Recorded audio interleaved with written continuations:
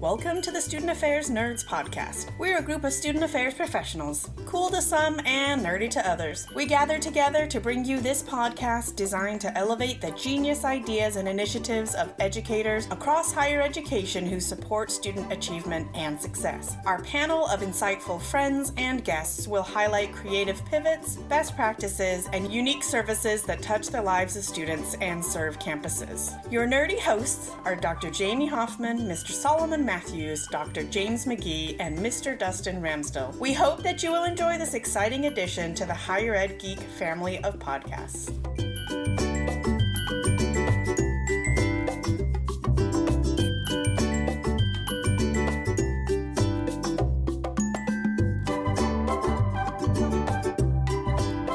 So we are here for this episode, sort of a overarching, broadly applicable, evergreen topic, learning from mistakes, something that continually happens for any sort of higher ed professional out there and all the different things that we do in our roles, whether it's working with students, working with our colleagues, or anything like that. You know, it's just something that we have to be open to. We have to be open to the fact that we may not know everything all the time, and we may just, fumble and stumble sometimes, but take those as opportunities.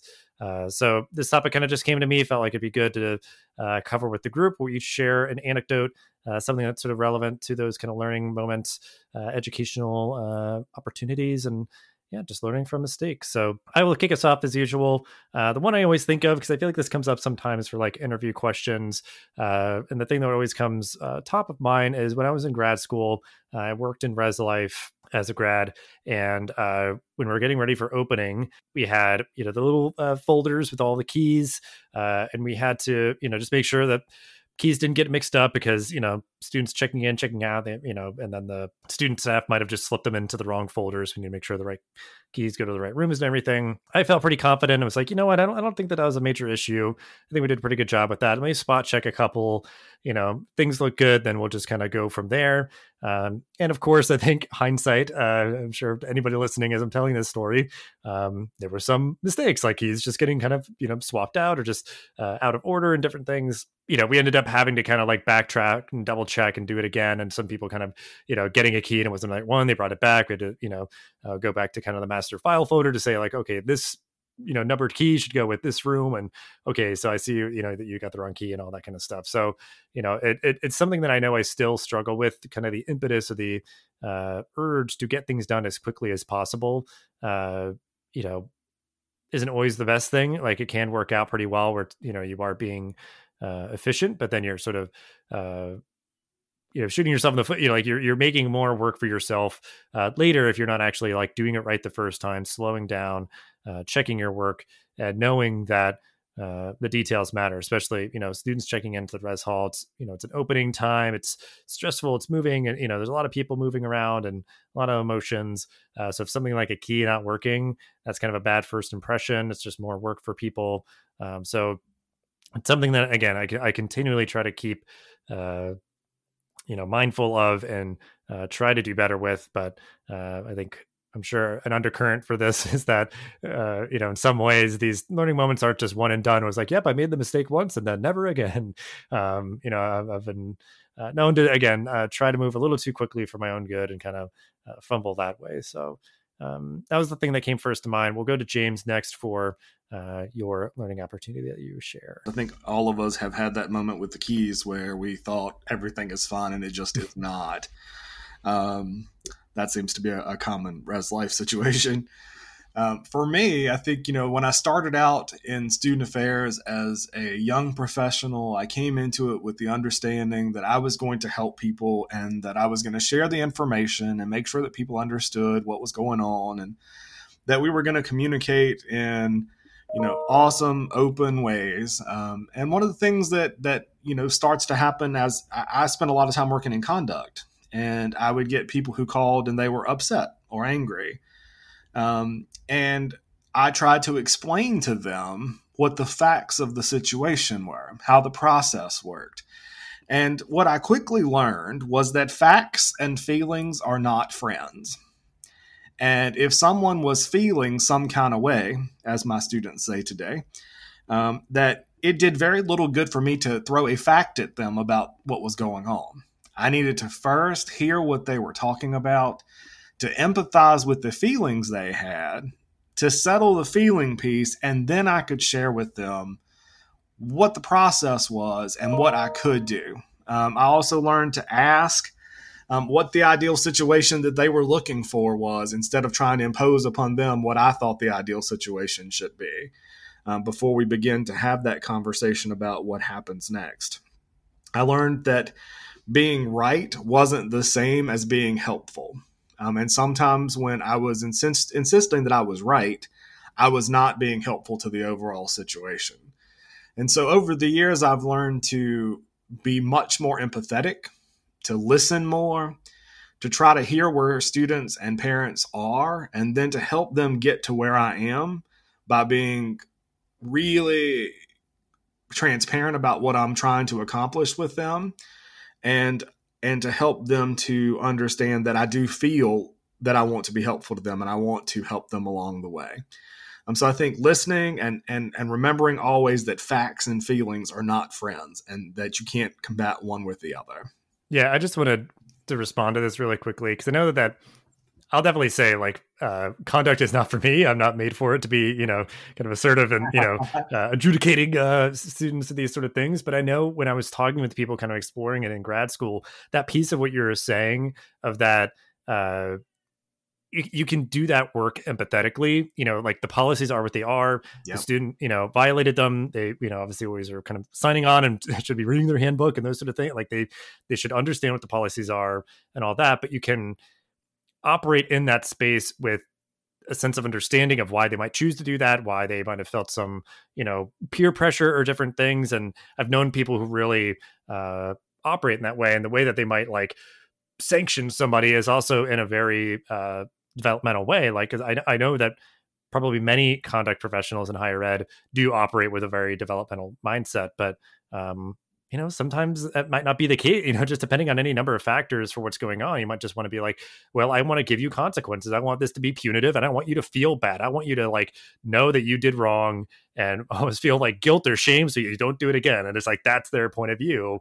And it's like, I'm sure that maybe works sometimes, but it definitely was eye-opening, because I know that was even my like initial point of view on conduct, is like, oh yeah, you're just bringing down the hammer on people and, doing all that kind of stuff. But it can be really empathetic and developmental work. So it's great to hear kind of how your journey led you to that realization as well. Well, and Dustin, I think one of the interesting pieces is I always tell young professionals who are interested in conduct that if they feel really good about punishing people, they shouldn't be doing conduct.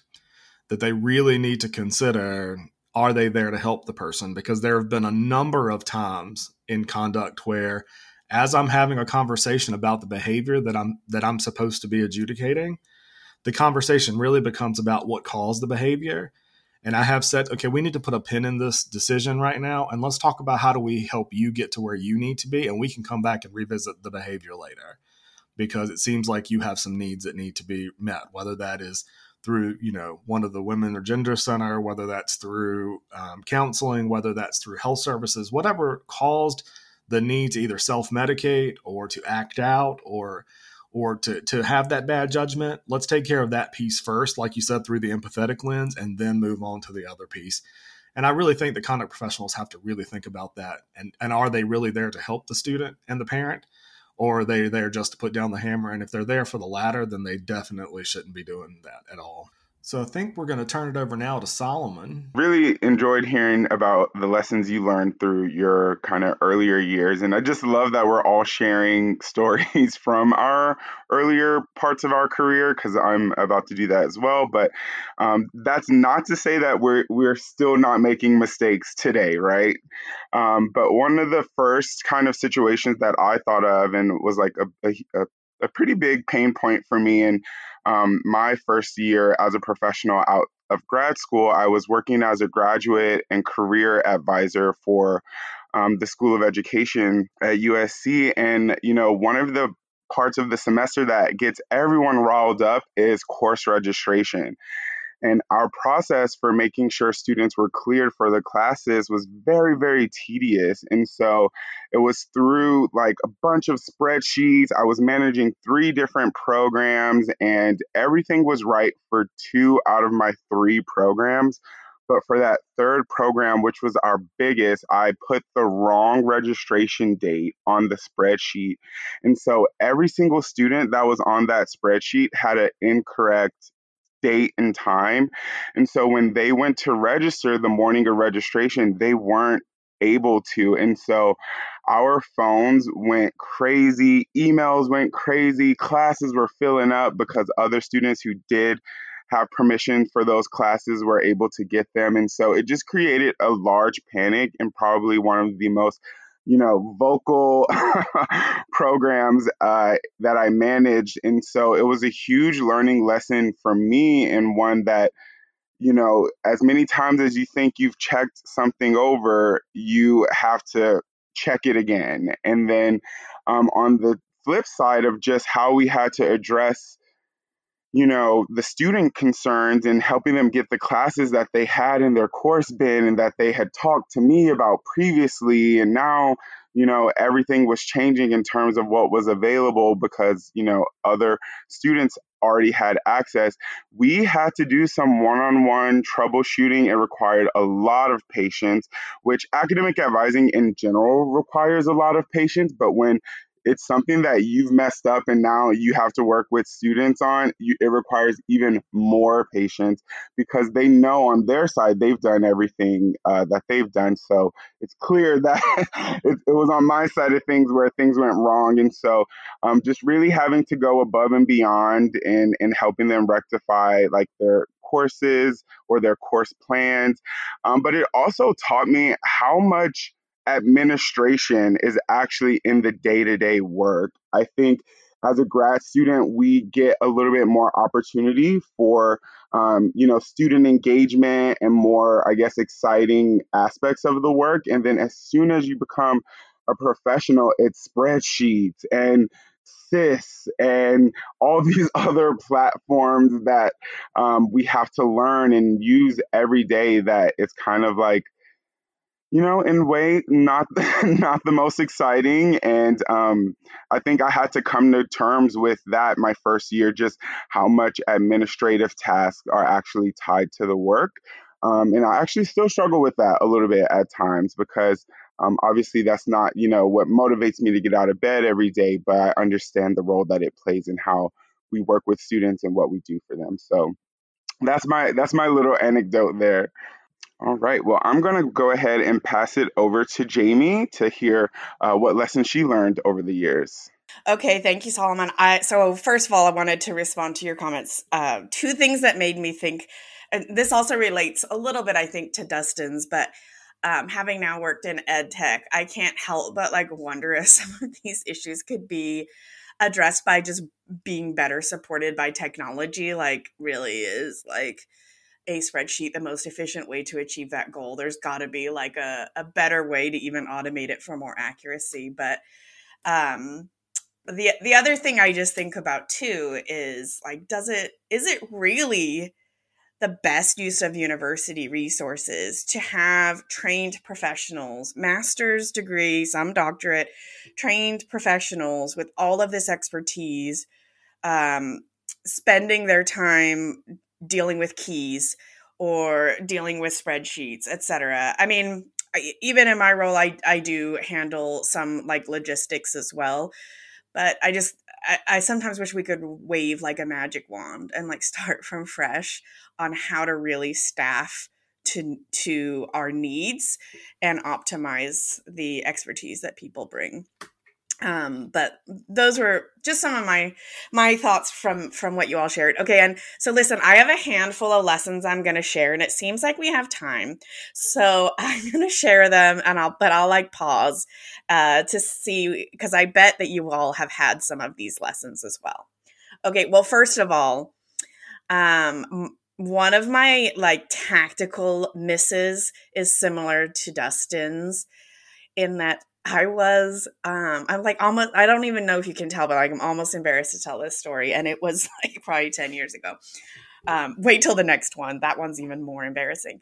So I was overseeing student leadership awards process and ceremony, and we used to recognize students who, a large quantity, like a few hundred students who met some specific criteria.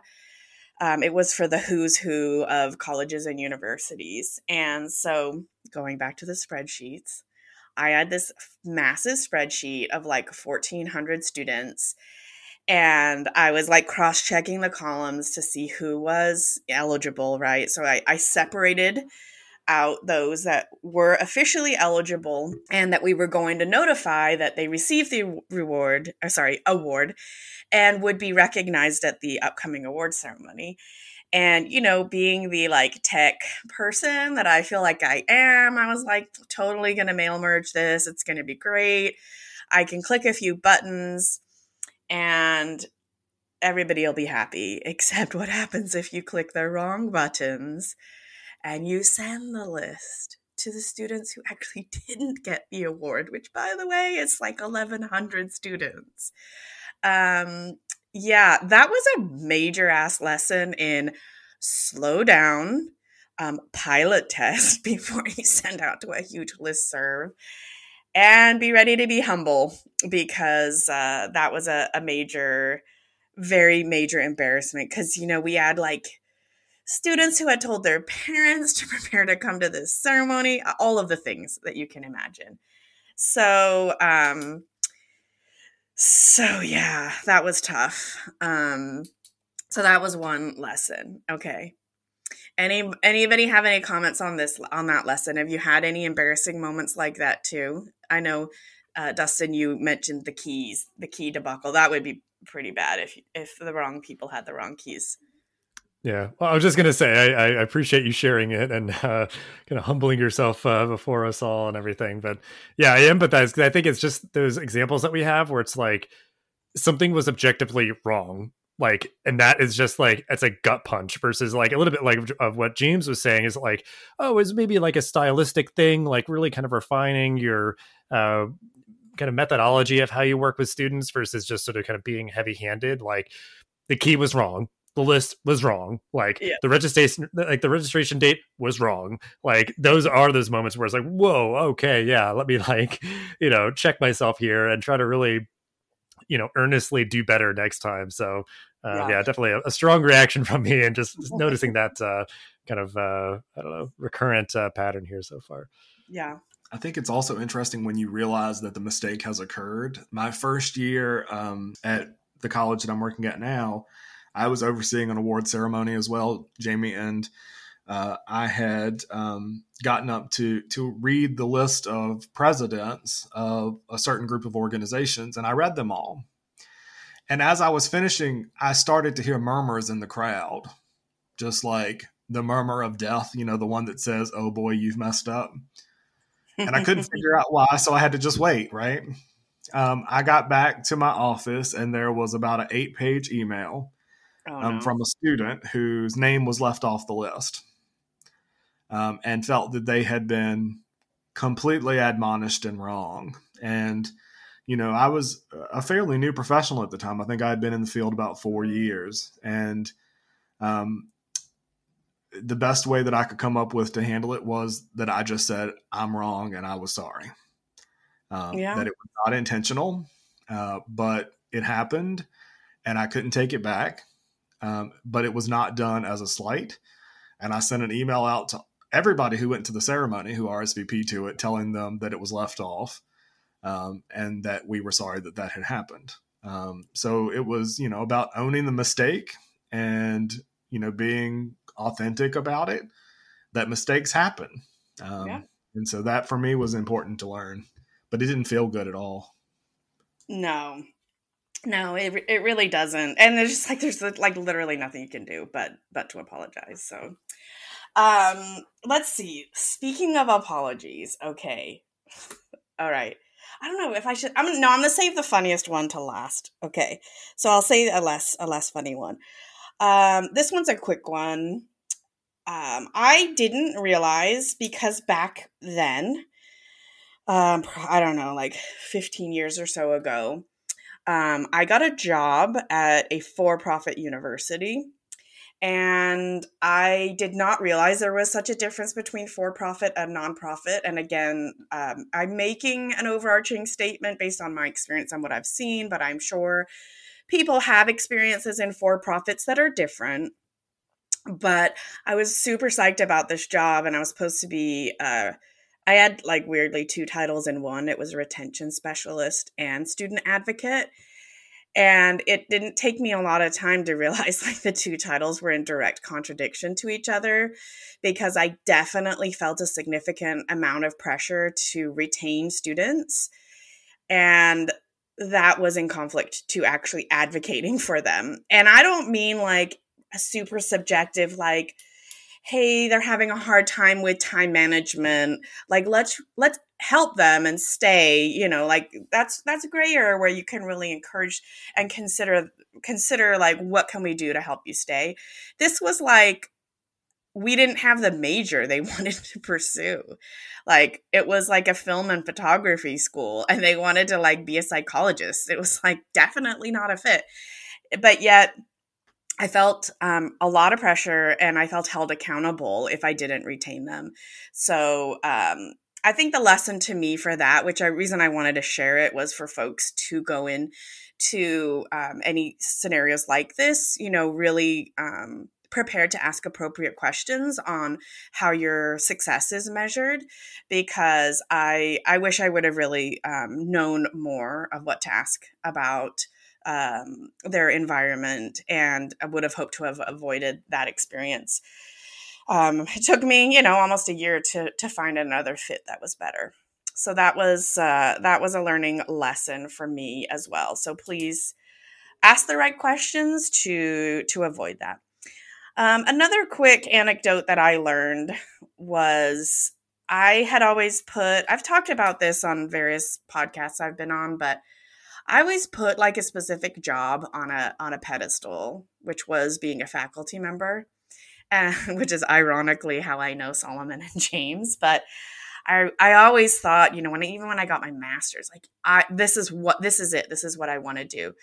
I also had, quite frankly, put like the concept of elite schools on a pedestal, like a USC. Again, ironic, since that's where I met Solomon and James. And when I started in the job and I began working at USC, and I have many, many great relationships with students and colleagues, but I quickly realized that I should have asked more questions about the culture of the university, because I realized I definitely felt like I was a better fit for like a Cal State environment. And I won't go into a lot of depth because I don't want to offend anyone, but it was just something that I learned through that. And then when it came to being a faculty member, I don't think I really thought that much about what it meant to be a faculty member.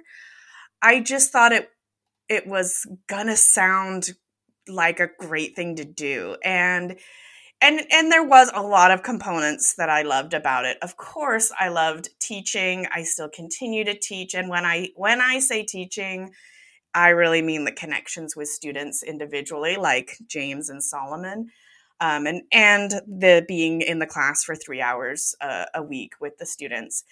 But there's not a lot said about the fact that being a faculty member is also kind of a solo job.